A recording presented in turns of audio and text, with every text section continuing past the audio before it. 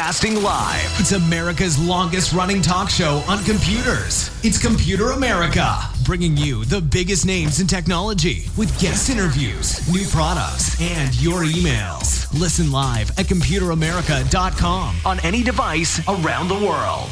Email the show at live@computeramerica.com or find us on social media. Be sure to check out our website for contests, giveaways, show notes, live video stream, podcasts, and more. You're listening to Computer America. Hello and welcome into the Computer America Show. We are the nation's longest running, nationally syndicated radio talk show on computers and technology. Thank you for joining us. I'm your host, Ben Crossman, and I hope all of you are having a wonderful day today. And we can make it a little bit better because we have a full hour of Computer America for you right now. So joining us today in the second part of the program, well, we are going to be doing computer and technology news. And that's where we cover a bunch of things, including, well, let's face it, one of the biggest stories is the fact that Google was recently fined a paltry $5 billion for being anti-competitive in the search market. So we'll talk about that, why that happened.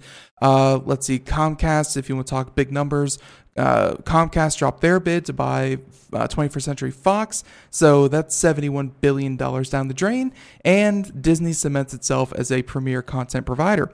And I guess so much more. So, folks, second part of the show, computer technology news, is going to be a lot of fun. But in the first part, we have a guest joining us, and hey, that's going to be iBeat today. So iBeat, that's I-B-E-A-T, they make a, well, no other way to put it, a smartwatch that is really good for your heart. So joining us today will be the CEO of the company to tell us all about the product, what it does, how it works, and more. So yeah, let's go ahead and get a couple things out of the way before we get started, including computeramerica.com. That's where you'll find everything from the show notes to a link to our guest website. Anything and everything having to do with today's show will be in one place. So that if you are busy, if your hands are tied, don't worry. As soon as you get your hands untied, we will have everything right there for you. Also, be sure to check out the social media contest brought to you by Logitech, where we give away a prize every single Friday to a lucky listener live on the show. And be sure to check out the live video feed, which, so primarily a radio program. But if you feel that's more your speed, then, hey, that's brought to you by OWC. So all that and more, computeramerica.com. Check it out. So why don't we go ahead and just get started with with our guest. And yeah, so as I said before, company iBeat, they make a very stylish watch. Very excited to always talk about the blend of not just technology and so many different fields, but technology and medicine. Yeah, it's a really exciting time to, I guess, be paying attention to this. So joining us by the phone is Mr. Ryan Howard, and he is the CEO of the company. So Ryan, how you doing? Welcome on to Computer America. Happy that you could join us. Hey, Ben, I'm doing great today. I appreciate the time very much. Thank you for having me. Yeah. This is going to be fun because, as I said before, we've talked a lot about this field, about the idea that having these sensors everywhere and everything, it's really opening up new doors that we haven't had before, especially when it comes to medicine. So, before we get talk about exactly what it is that you do, give us some background on the company and give us some background on yourself. Were you always in the medical field? Were you always into technology? Tell us about yourself. Yeah, so I started a company about 15 years ago called Practice Fusion, and we had the good fortune of growing it into the largest physician-patient community in the U.S. It was, and it still is, an electronic health record platform that a doctor would use to basically serve their patients for between, scheduling, managing the patient's chart, ordering prescriptions, labs. And, I left in 2015, and the company had a fair amount of success. And when I left, I candidly did not have plans to work in healthcare again. It's an incredibly challenging space, and I had been doing it for 10 years. At the end of 2015, a really good friend of mine, his name was Mark Dunley, had passed away in his sleep, and that was really the genesis of the idea of iBeat. And to give you some background on the company, what the company is doing is that it's really trying to tackle the problem of people. The product itself is really trying to track and ensure people are alive and breathing. And so when you take a step back and look at the ways that people pass away from the mortality perspective, Cardiac arrest is the single biggest killer in the world, and it kills more people than any single category of cancer. And one of the disease states that really leads to cardiac arrest is heart disease, and 2/3 of people over 52 have heart disease. So that's really the spirit of what the genesis of the product was. What we built is basically a monitor. It's in a smartwatch form factor, and it's using a number of proprietary sensors that we've developed and validated with large universities and third parties. And what it's doing is that it's tracking tissue oxygenation, it's tracking perfusion on the wrist, so that's the volume and velocity of blood flow, tracking pulse strength and heart rate like any other wearable, and temperature. And in that, if you have something that catastrophically goes wrong with you, it's going to basically detect that real time. We actually have a neural network on board, so it's using AI on the device to make a judgment call if you're okay or not. And then it's going to go, hey, Ben, are you okay, yes or no? And it's going to count down for 10 seconds. If you're incapacitated, which you would be in a major catastrophic event, it's going to then turn on a cellular radio and GPS and reach out to our dispatch, the 24/7 multilingual dispatch. It's going to reach out to emergency contacts as well, and it's also going to reach out to 911 with your medical history that you entered during the setup. The challenge, though, is if you're not breathing, you have about 3 to 5 minutes to get CPR, and the average ambulance is about 9 to 12 minutes away. So to solve for that, what we did is we created an app called Heart Hero. You can download it today in the App Store, and what that app does is that it will train you in CPR and will test your proficiency. And from there, we'll go, hey, Ben, are you open to being a good Samaritan if someone nearby needs help? Do you want to join our Heart Hero CPR network? So if you say yes, and I'm wearing the device, and that use case that I just mentioned happened, if I have a catastrophic event and I don't respond, you would be summoned if you're close by as one of the first responders. And we have about 1.2 million people on that network today. So it's the largest safety network of its type, and that inherently comes with the solution. That and we're going to break that down into its parts even further, but that's a very novel way to kind of go about an app, because most companies that come on the show and they have a product such as yours, or just like a medical device or standalone product, the app is in some way to control, to monitor, to over time. You actually have a companion app that isn't strict, because obviously you don't want to download the app, be a Heart Hero, and be like, oh, Ben is currently having a heart attack, and it's like, I'm Ben, I'm having the heart attack, I can't give myself chest compressions. So you actually have an app that is just kind of something just kind of good to have in your back pocket for other people. And that's a pretty novel way to approach this as well. So before we get into the app and, even further about, just what it entails to get into that, let's talk about the actual watch. And as I said, the video portion, we're showing, the actual product.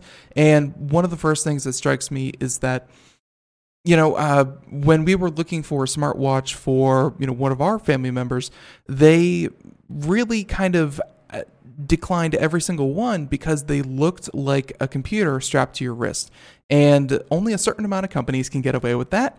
But I think even some of the bigger players, take Apple Watch, for instance, they went through a lot of pain and struggle to make a watch look like a good-looking watch. I think you've done the same thing. Your watch looks really, really good. Talk about the design. Why was this important? And what can people actually find physically on the iBeat smartwatch?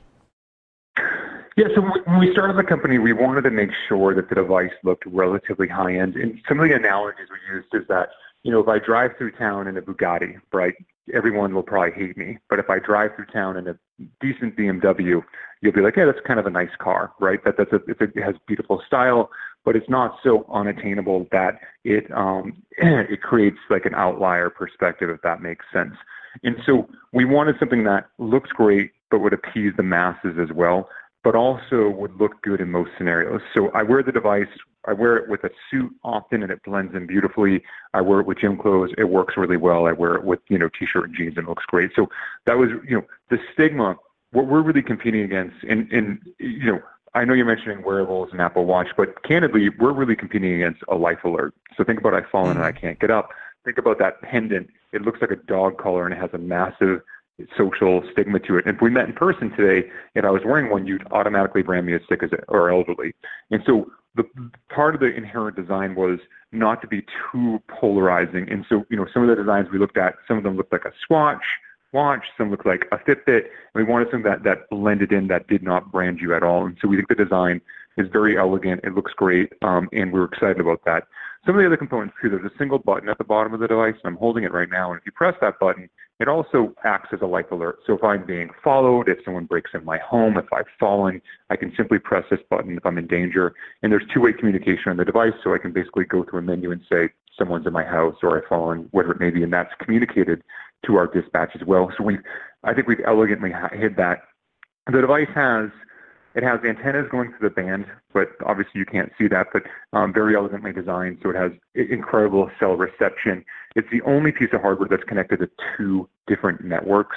So beyond, cell phones, wearables as well, no one actually has that. And we did that because if you're in a catastrophic event, obviously you're only as strong as your weakest link, and your weakest link, the cell coverage is not perfect on any network. So redundancy was very important there. So the device has better cell coverage than any single network can provide out there, which was important.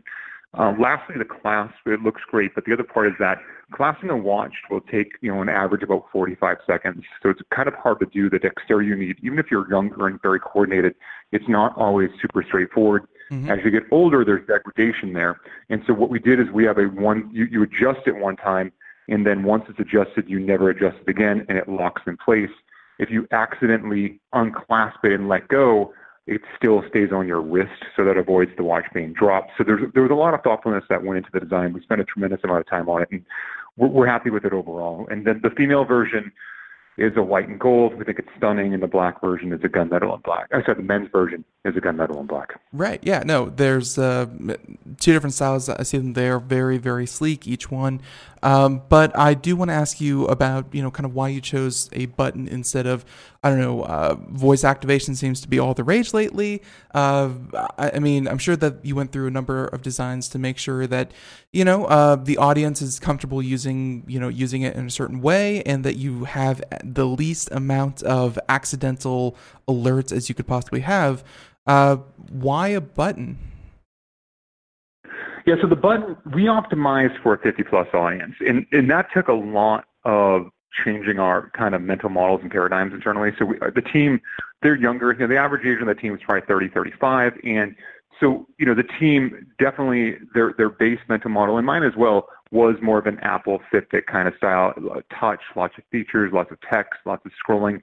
And as we did user testing, we found that many of our users, the 50-plus audience, people in their 60s, 70s, and 80s, didn't know how to scroll. So just as an anecdotal story, when you turn this device on for the first time, it literally teaches you how to scroll, because we found that in our user testing that was a problem. The beauty of the button is that it can be pitch black.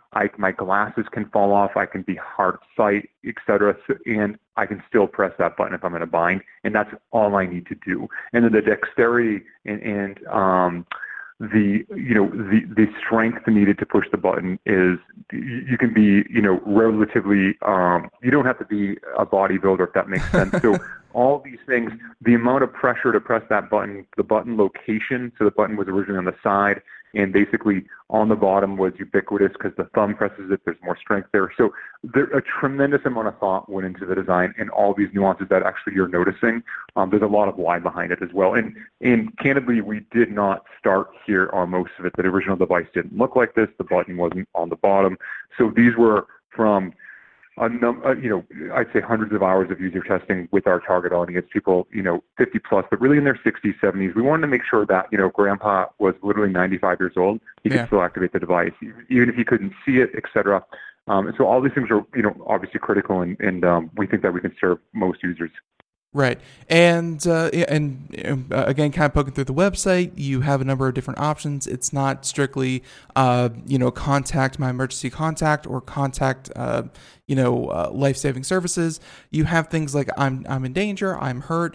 If someone were to activate this device because they were in any kind of predicament, what do you kind of primarily cover? Do you cover, I don't want to call the ambulance, but I want to call, or I want to notify at least, let's say my son or someone else in the house, or what use cases does your watch have after it's activated?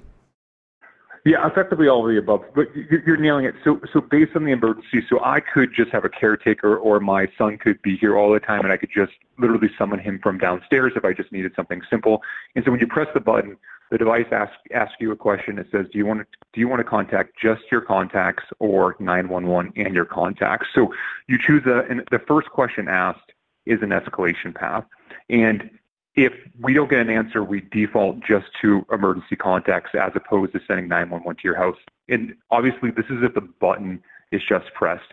If it's a cardiac emergency, our dispatch knows that. They have a probability on that as well. So in the cardiac use case, if a user hasn't responded and we know it's a cardiac emergency, or we believe it is, rather, we will escalate very aggressively and make sure 911 automatically comes. But to your question, the user chooses what group they want to basically be summoned, and then from there, everything else is simply additional data for our dispatch to manage. So if it's, the ability, usually there's going to be someone close by, and usually there's going to be someone far, far away as well. So if you think about it, my mother's in New Hampshire, my brother's close by, he would be notified, I would as well. And if my mother had fallen and she's pressed that menu item, we'd both be notified as well. So part of it is to make sure the person serving the user of the device is more informed, right, coming with the right resources or urgency. If it's something small, they can wait a few minutes. If they fall and hurt themselves, it should be expedited. But it's also to keep all the other parties in the loop as well. Makes perfect sense. And I'm assuming there's some kind of feature where if you want to notify 911, then it doesn't wait for you to get through 5 or 6 menu items. I'm sure it just alerts. And then, as you said, the additional data points are good to have, but not necessary for you to complete to start to get the help the care that you need. So that's absolutely. You can press this button, and when the initial menu comes up, you can notify 911 immediately. Okay. No, that's great. And it's not like, I'm not going to give stupid examples, but all right. So there's that. And then, something else I'm noticing here is some kind of portal, some kind of dashboard. Obviously a lot of, this thing, as compact as you've made it, I'm sure things like registration, setting up, putting in contact numbers, blah, blah, blah. That's better done through some other means. I'm assuming a computer. Talk about the dashboard. What can you set up there? What's in there? Sure. So just to give you some context, when you receive the device, the out-of-box experience is, it's such that you turn the device on for the first time. It walks through, again, it quickly teaches you how to swipe, so you know how to interact with the device. Mm-hmm. From there, it gives you a code. It tells you to go to iBeat.com, and basically you put in that code, and it knows that this device is yours. You put in your demographic information. We encourage users to put in their past medical history. So think about your current diagnoses, if you have heart disease and diabetes, your allergies, and your medications. And the reason why these are super critical is that if you invoke an emergency, whether it's manual or cardiac-based, that data will go automatically to 911. So when the EMTs arrive, they're just significantly much more prepared, especially if you're incapacitated, you can't speak. The device, during the emergency, is obviously conveying the data to them. It's also flashing it on the screen. So if someone arrives to you, and this could be anywhere, it could be in your home, could be in the park, that data is being shown real time. And the device is also encouraging anyone nearby to give the person CPR as well. Back to the portal, full setup, billing information, obviously, and then within the portal itself, you're putting in your emergency contacts. And then what we're seeing is that many of the emergency contacts are becoming heart heroes, which is awesome because if I'm really at risk and you're my brother, you're going to be that much more prepared if you know CPR to serve me. And so that's really great for us. And then also, because you download the app, you're also able to serve other people in the community, which is candidly why we're doing this, to have, a massive social impact too. So all those components are in it. If you have a caretaker, so let's say I'm a little bit older, you're my younger brother, and you set it up for me, or I can give you explicit permissions to go in. You can see that I've been active. You can see emergencies I've had over a historical timeline as well. So if I've fallen, if I've had a cardiac event, if I've invoked the button, all those emergencies are logged, how they were resolved. So all that data is in there as well. So if you have a large family or caretakers that are basically crowdsourcing care around this person, we can give all of them visibility into it very easily too. So that's exciting. the device will have step tracking and full fall detection in the next couple months, and the hardware is incredibly robust. So when you dock the system to charge it, so there's two ways to charge it. You can take it off and put it on a dock, and the battery lasts about 3 to 4 days, so much longer than most wearables in the market. But the other thing that we did as novel is that there's a little battery pack that comes with it as well. And so while I'm wearing it, if I'm really at risk, I don't want to take the watch off, right? I don't want to charge it for an hour every few days. And this little battery pack is the size of about 2 quarters.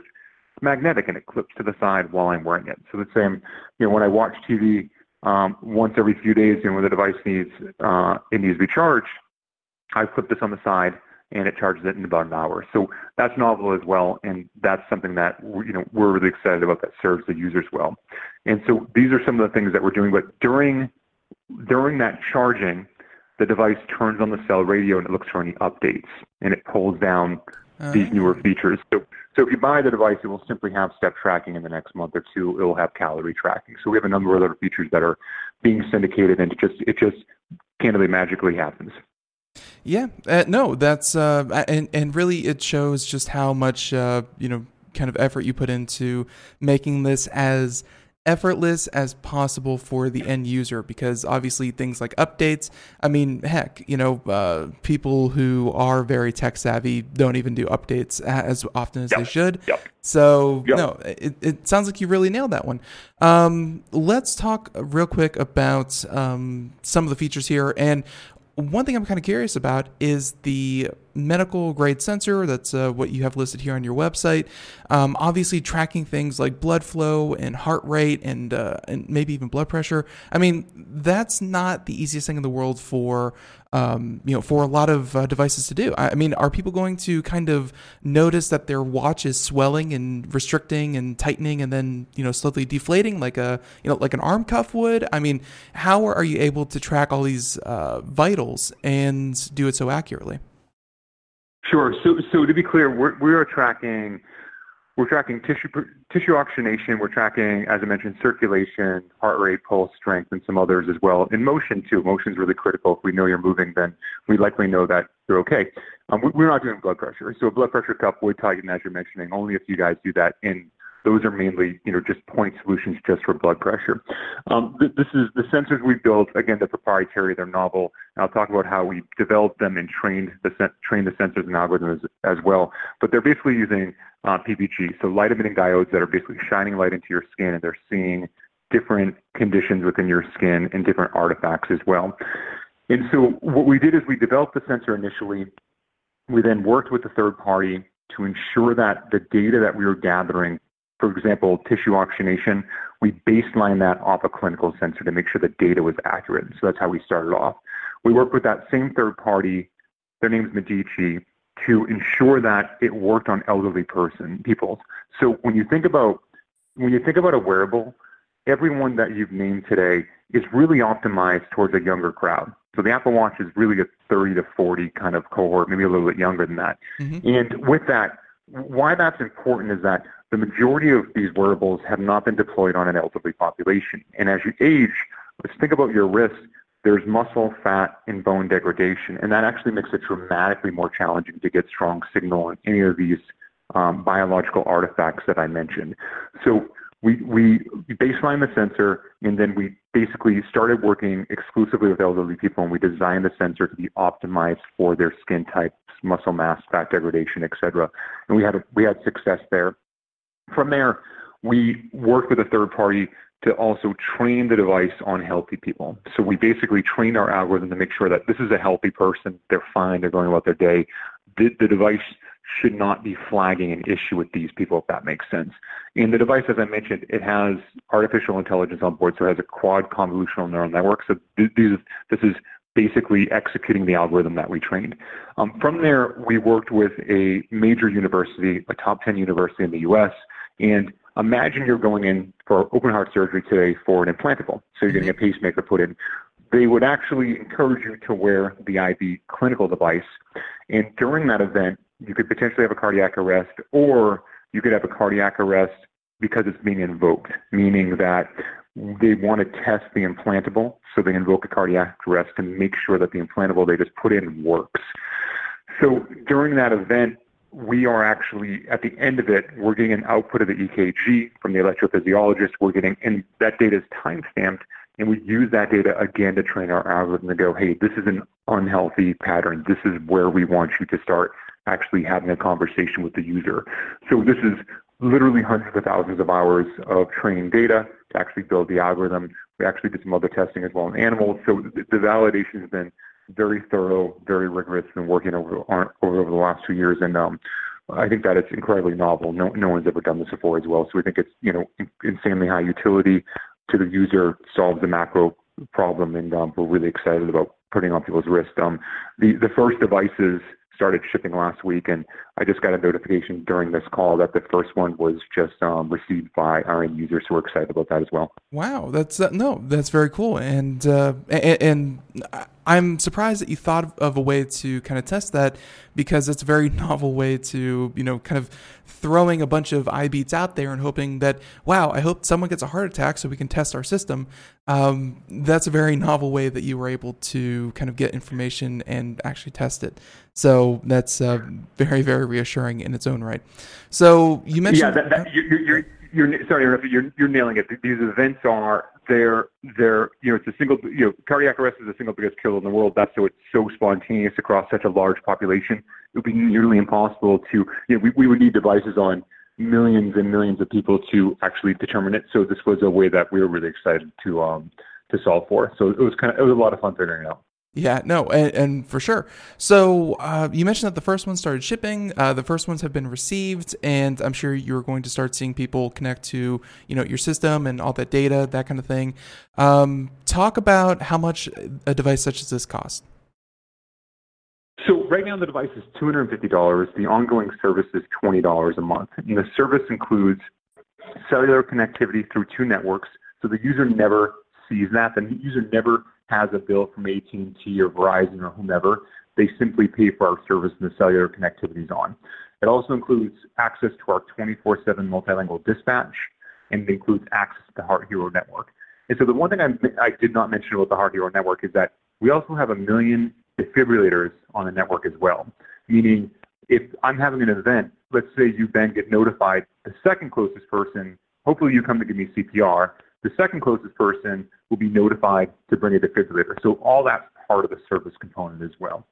I think I've heard about the defibrillator part. I think we've covered that part in the news before. I'm not sure if some articles were written about that, but just having access to, those devices before even an ambulance gets there dramatically increases the chances of someone surviving such an event. So I think I actually remember talking about that one on the show. So very cool. And, we have a couple more minutes here, but I wanted to ask you about, again, the Heart Hero, network that you're building out. And I think it's certainly something that is needed, something that technology can readily provide. It's not something, completely impossible for people to join and work with. But my question is, with a number of different services, I think Apple and Android and a number of different cell carriers are a part of this. But recently, they've done things like Amber Alerts that are pushed directly to people's phones. You can't really opt out of them. They're a service of local authorities. Have you thought about going with something a bit more? Yeah, and trust me, building out your own network is great. Getting the word out by yourself is something that is certainly hard, but worth doing. But going on, kind of a more fundamental level, something that's baked into, many, many kinds of services at the same time. Have you thought of getting the Heart Hero service, just something that comes baseline with a smartphone? Yeah, so I think that, candidly, we're really focused on getting the watch launched, and we just did that. And this has come up a few times. We have a lot of partners and investors that are interested in productizing the Heart Hero network, obviously, for other networks. So, imagine, first and foremost, we think we can serve other types of emergencies on the network. So whether it's an assault, we could only, we have a large group of EMTs, firefighters, and police officers on the network. So if it was an assault, we could notify close by off-hours police officers, for example. The other piece is that, think about if you have a violent allergy, right? Anaphylaxis. Well, actually, I'm going to have to stop you right there because we're about to head off to break. Ryan, would you mind staying over for just a couple minutes so we could wrap this up? Sure. Absolutely. Perfect. So, everyone, the commercials are here, and that means we'll be back in just a couple minutes. Everyone, we're talking to iBeat. You can find more at iBeat.com, and, of course, ComputerAmerica.com. We have a link to it right there. Everyone, we'll be right back. More Computer America after this. Stay tuned.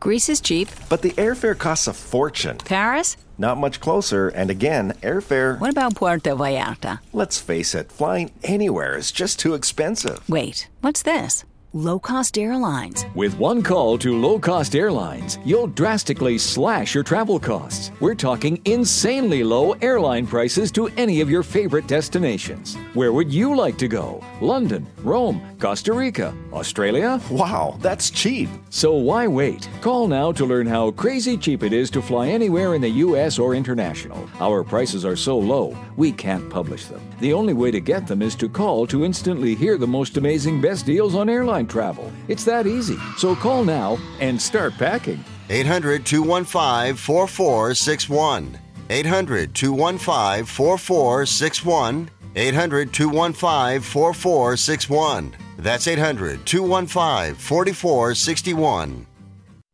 We are all Brother Wolf. 10 years ago, a group of locals banded together to create positive change. We took animals into our homes, held adoption events at local retailers, and talked to the community about our mission to help build a no-kill Asheville. A decade later, we have achieved so many victories for animals in need. There's been so much progress, yet there's still so much to do. As part of our year-long celebration, we encourage you to become a member of our special Compassionate Circle program. With a monthly donation of $10 or more, you will have behind-the-scenes access to the work we are doing at Brother Wolf. Our goal is to reach 1,000 members because we receive no government funding. Working together, we can help build and sustain no-kill communities. Learn more at compassionatecircle.bwar.org. We are a 501c3 tax-deductible organization.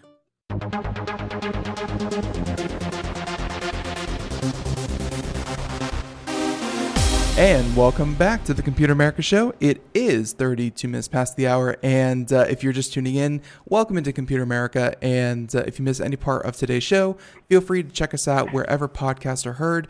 That is just today's show in its entirety, rebroadcast for your convenience. So iTunes, Google Play, iHeartRadio, what have you. We're there in its entirety. So if you're just joining us, we have been talking to iBeat. Great interview so far as we talk with the CEO, Mr. Ryan Howard. And yeah, we're just kind of getting into, he's just getting into the reasons for building out the Heart Hero network. And I apologize, but I believe you were just about to say something about allergies. Yeah, so the question was, are there other utilities of the Heart Hero network, or could it be licensed or partnered, or simply be installed in the phone when you get a new handset? So we think the short answer is yes, absolutely. And so other use cases that we're interested in tackling right now is, if you're wearing the device and you have a violent allergy, anaphylaxis, what's interesting about that is that you actually know it's coming on. You feel like something's wrong, it's coming on, but it comes on very quickly. And we feel like we can put Heart Heroes on the network, whether they have anaphylaxis themselves and whether they have EpiPens themselves, or even if they don't, you could simply be armed with one and come to the aid of someone else. So much like a defibrillator is on the network, we think other resources such as Narcan, such as EpiPens, could actually be resources, whether they're static, meaning whether they're fixed at a building where, in San Francisco, many of the buildings have defibrillators, or whether a resource, an individual, has those with them as well. And we're seeing, beyond the EpiPen, we're seeing a new emergence of incredibly small defibrillators as well, which we believe can be, they're tiny. They're a little bit, they're as big as your iPhone. They're a little bit thicker, and we think people, they'll have a couple $100 price point. We think some people will be traveling with them all the time. So we think that there's other use cases we can definitely tackle. We think that there's other integrations we can do. So whether it's with your phone, whether it's with another wearable, whether it's you're driving your car or your Tesla and it gets into an accident and it calls for help nearby, and basically some, first responders pull over that are driving around you, right? I mean, the response time would be exponentially faster. There's clearly other utility for the network, and we're really interested in basically verticalizing that as well. No, and no, makes a lot of sense. So we've covered the price, we cover kind of what it does. Some of the other things I wanted to ask you before we say goodbye include, where can you pick this up? Because I don't think I've seen this on the rack at CVS. Where are you going to start selling these things? Yeah, absolutely. So anyone that's interested can go to iBeat.com and purchase the device and the service as well, or they can just purchase the device and buy the service later on as well. So we'll be in Amazon soon. So we'll be in Amazon in about 60 days, and then we'll be in major retail outlets towards the end of the year as well. All right. No, looking forward to that as well. And just real quick, the 24-hour monitoring service, I'm assuming this is some kind of ongoing subscription. So the iBeat's $250. Are there different tiers for the back end of the service? Is it included in the price of the watch? Talk about the any kind of ongoing payments. Sure, yeah. So the ongoing service is $20 a month, and that's about a third to a fifth of the cost of a life alert. So we definitely wanted to come up with something that was definitely, more competitive in the price area. There's no contracts, so a user can cancel at any time. If the user wants to prepay for the year, the service fee is $200 for the entire year. They save about 20% in that model. All right, no, and makes perfect sense. So, as you said before, but I'd like you to repeat it. If people want to find out more, if they want to check out the video, pictures, anything like that, where's the best place they can go? They can go to iBeat.com. iBeat.com. All right, very simple. And we have a link to that in the show notes, as we said. And in the meantime, everyone, Ryan Howard, CEO of iBeat. And Ryan, thank you for coming on the program. A lot of fun talking about this. And like I said before, what you're doing is at the crossroads of technology and medicine, and it's very, very cool to see what people such as yourself are able to do with with technology. So thank you for sharing this with us. Thanks so much, Ben. Thanks for having us. And yeah, we're excited to hopefully build a great business, but at the same time have a social impact as well. So really appreciate the time, and I really appreciate everyone for listening today. Our pleasure, our pleasure. So Ryan, until next time, have a great day. Awesome. Take care. Thank you. All right. Bye-bye. All right, everyone, and there you go. So, as we said before, if you want to check it out for yourself, iBeat.com, and not much else to it. So, very, very cool. Happy that he was able to join us, and if I'm not mistaken, we possibly could be receiving a unit to test here in the near future. So, maybe we'll even have a review up on Computer America, because we kind of know someone who could probably get a kick out of this. So there you have it. And if you miss any part of today's program, check out the podcast, and it's today's show in its entirety. So, hey, don't worry if you miss anything. It's right there. So here we go. Let's continue on. We are moving on from our interview with iBeat, and now we are going to computer and technology news. Here we go. Let's play the jingle.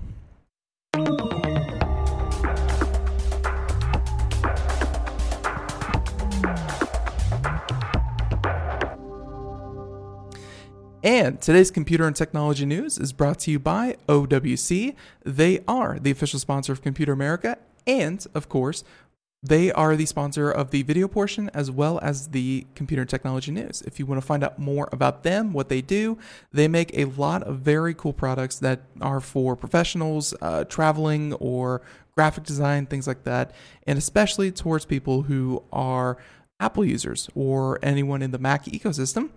Well, hey, it's going to be for you.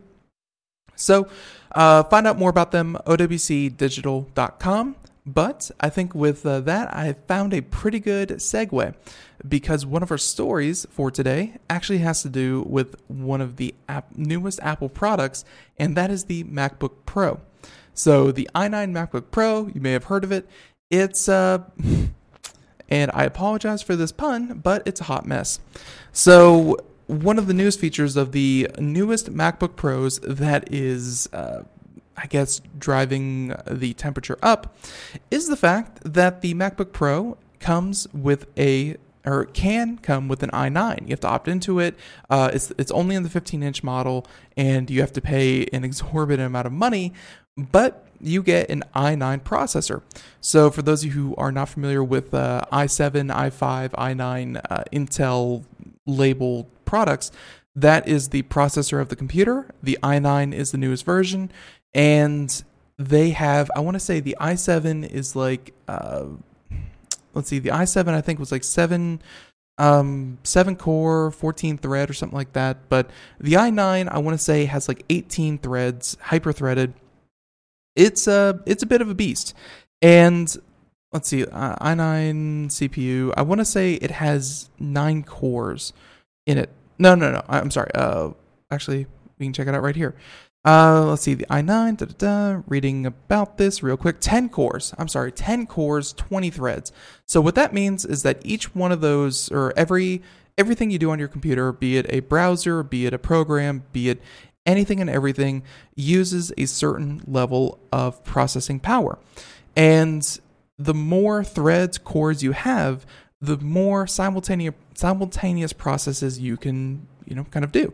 So if you have a browser open and another browser open and 7 more browsers open besides, your computer will not slow down simply because you have 10 iterations of a browser open. It will be assigned to its own individual core, or however many the software decides it can pull from.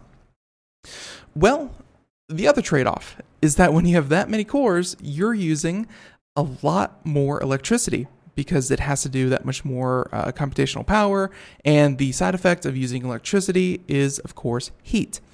And that is where the problem seems to be coming in. So this is an article from Motherboard, and they're saying that, by the way, Matthew Galt wrote the article, saying that users are reporting that the new 15-inch MacBook Pro is throttling speeds because of heat issues. And they have actually an image here showing that it's about 43 degrees Celsius, which works well over 100 degrees Fahrenheit. Nowhere near boiling, but still very, very hot. So they said that on paper, Apple's new 15-inch MacBook Pro is a beast, where it's a very slim laptop. And yeah, let's not mince words about that.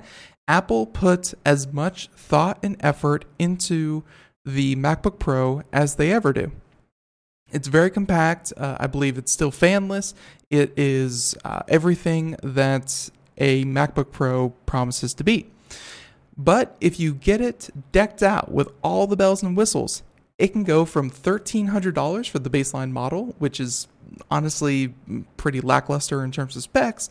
But if you ramp it up to about the $7,000 price point, well, that's where you start running into a different issue.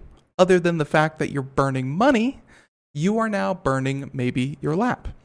So the 6-core 2.9 gigahertz processor is a powerhouse and comes unlocked and overclockable, meaning that users can push it to run even faster. But Apple fans are skeptical, especially after one YouTuber benchmarked the i9 model and discovered that it throttled the CPU's processor speed when trying to render a video in Adobe Premiere. So they weren't doing anything out of the ordinary. Rendering a video, don't get me wrong, very, very processor intensive. That takes a lot of time, and it will take as much processing power as you'll give it, because when you render a video, depending on the complexity and the length of the video, and the quality of the video, you could be sitting there for hours at a time, again, depending on how much processor power you're willing to give it. Well, so it's essentially a stress test. And they found again that it was throttling itself. Throttling a CPU is something that's baked into, another heat joke there for you, that's baked into all Intel processors. They have internal thermometers that will actually tell you when the processor is getting too hot, getting too close to the solder, melting, getting to the point where it's just not safe to run. For a lot of processors, I mean, I ran into this myself for a while when I was trying to overclock mine. For a lot of processors, the red zone starts at about 90 degrees Celsius, and at about 100, everything shuts down, stops, and yeah, essentially the whole thing just freezes and tries to cool itself off by any means necessary. So 45 degrees, not good. Obviously, you'd want something ideally around, 30 degrees Celsius is about room temperature. And yeah, it's something you really want to keep down as much as you can. So let's see. A certain user of Reddit has discovered that his MacBook Pro slowed down after 5 minutes of running Prime 95. And they said that is a CPU intensive number crunching program. Again, seems like a stress test, saying that the 2.9, and again, we're focusing on the i9 processor, went from 2.9 gigahertz to 2.5 gigahertz. And Cinebench, which is another benchmarking program, showed similar dips in performance. Let's see. And obviously the article goes into a number of different use cases where people have been testing this. Let's see. He says that he then put the i9 in the freezer and ran the same render again. And with some additional cooling, the MacBook Pro render took about 27 minutes as opposed to over 40 minutes without the freezer, saying that the degree of thermal throttling is not acceptable. This isn't something Apple should put on the market and sell to people. See, that's the part where it's going to be left up to the individual. I'm glad that they're doing the benchmarks. I'm glad that they're making people aware. It's always a concern. Heat is always a concern. When you build your own computer, or even when you buy a computer, the amount of cooling that you can get is really, really important, especially for laptops, because they really don't have a lot of room for error. MacBooks have, I don't want to say traditionally, but so often they are built without fans. They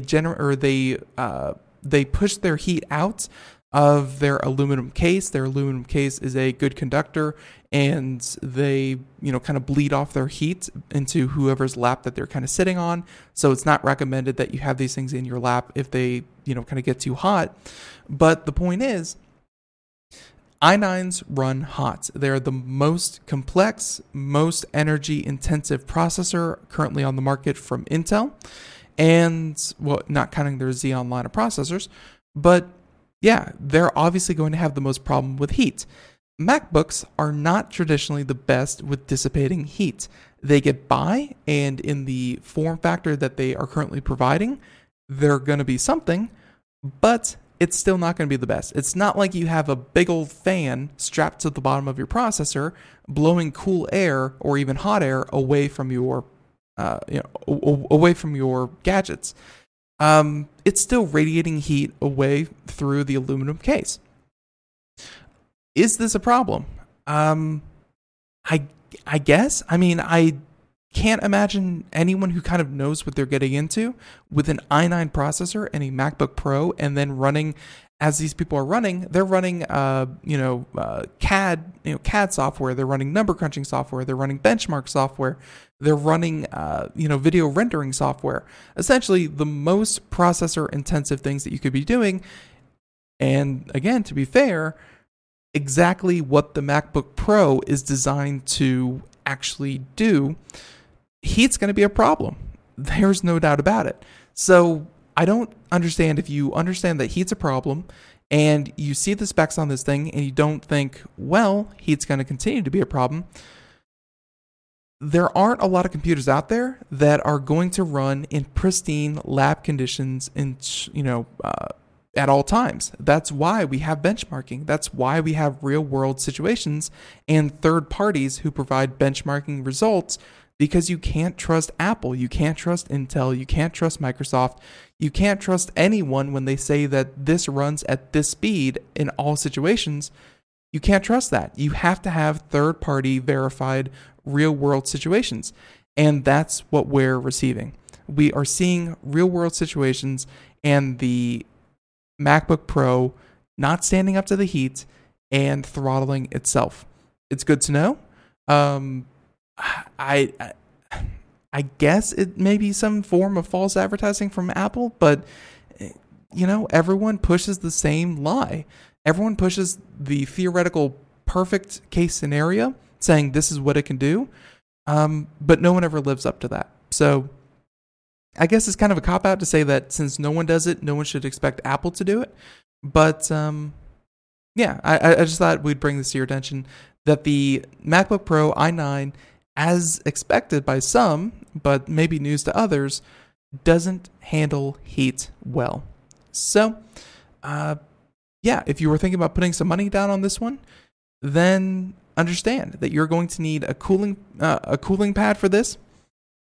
I'm sorry, a cooling stand like many laptops come with nowadays, and understand that if you are doing something intensive, yeah, it's going to get hot. It's going to get really, really hot pretty fast. So I think until we, my personal cutoff for this story is if they're doing normal things, if they're rendering a video and, it takes longer because it's throttling, that's understandable, has a lot of heat, blah, blah, blah.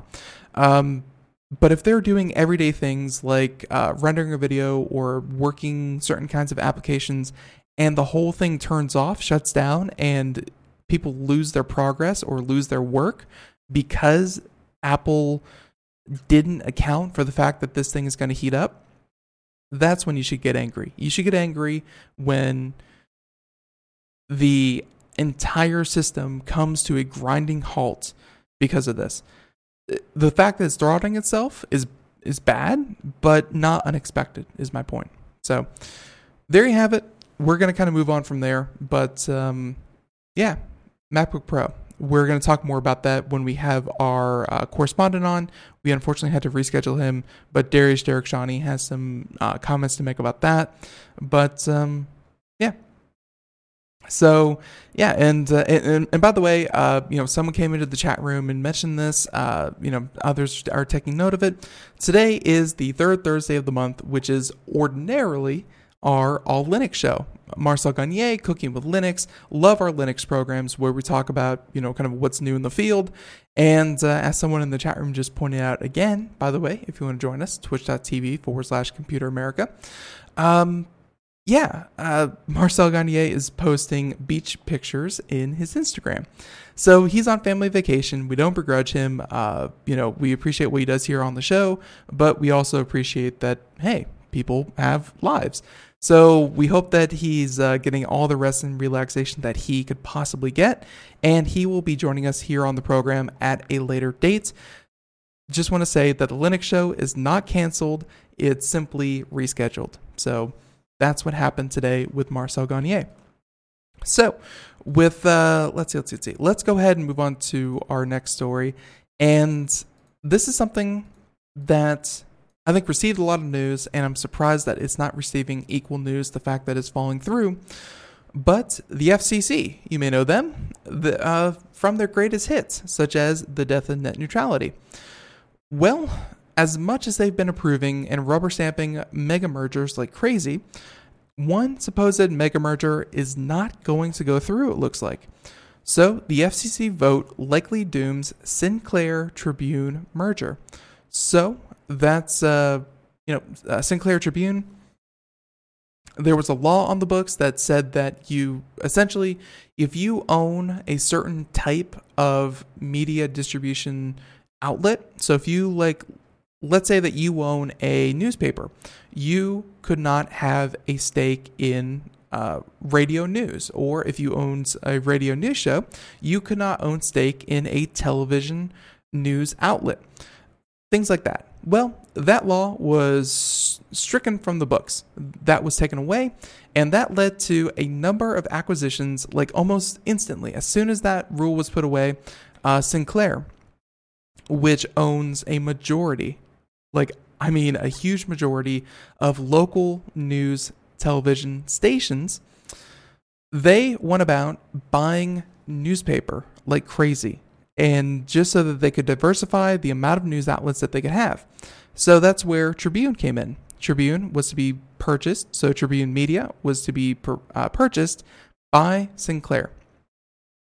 And, well, here we have it. The FCC has voted to send the proposed sale of Tribune Media properties to Sinclair to a hearing, effectively hammering the second to last nail in the coffin on the buyout. So the agency's commissioners unanimously agreed on a hearing designation order, which refers the matter to a judge.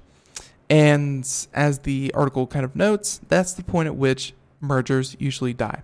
So the FCC is dedicated to antitrust. It's meant to protect consumers, making sure that these mega mergers that happen, the FCC is supposedly there to protect consumers against,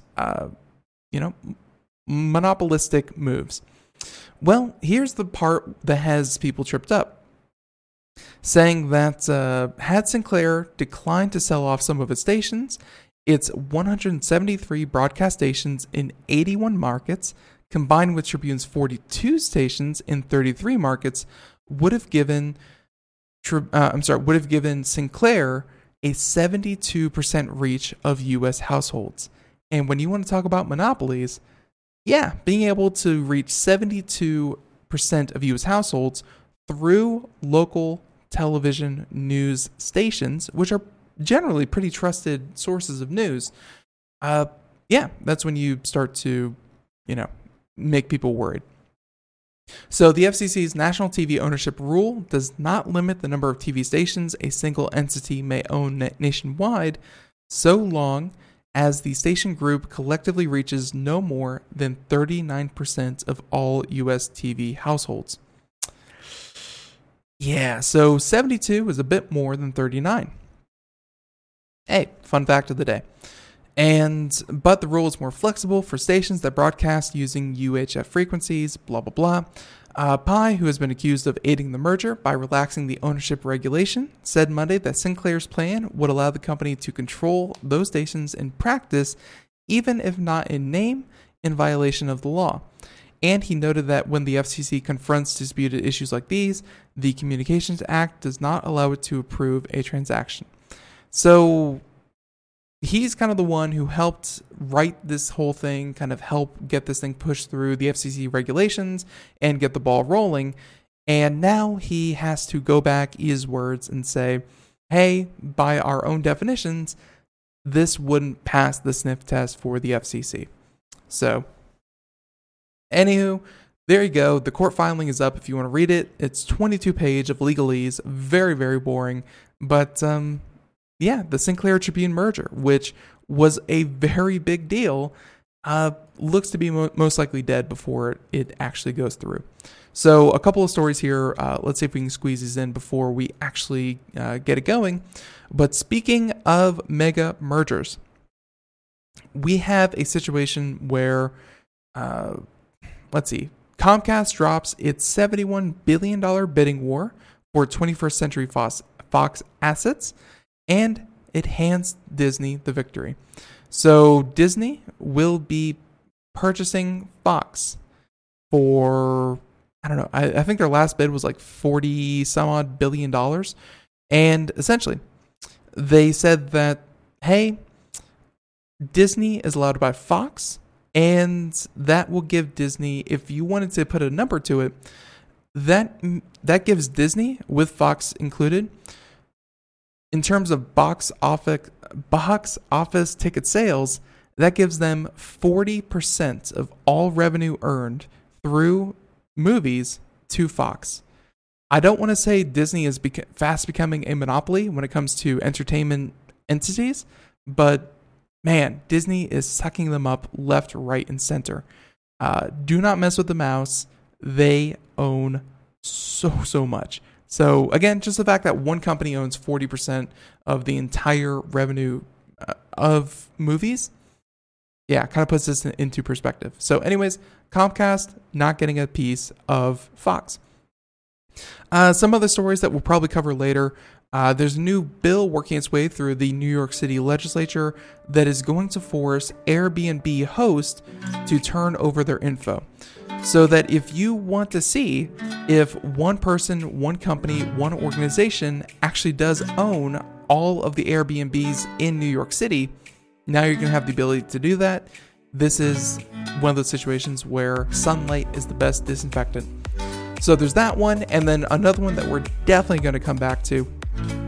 Google and their recent €5 billion fine. $5 billion fine, 4.3 billion euro fine for being anti-competitive in the search market. So we're definitely going to talk about that later and how they breached the EU antitrust rules, and if even this huge fine is even going to solve anything. So there you have it. That's all we have time for today. That's what the music means. Folks, hey, if you enjoyed any part of today's show, please consider entering the social media contest. Again, brought to you by Logitech. Great way to follow the show. Great way to win prizes. And just be sure to catch us 4 p.m. to 5 p.m. Monday through Friday Eastern, and new shows for you every day of the week. Folks, until next time, thanks again to our guest iBeat for coming on the program, and thank you for tuning in. And catch you here tomorrow. Everyone, have a great day. Bye-bye.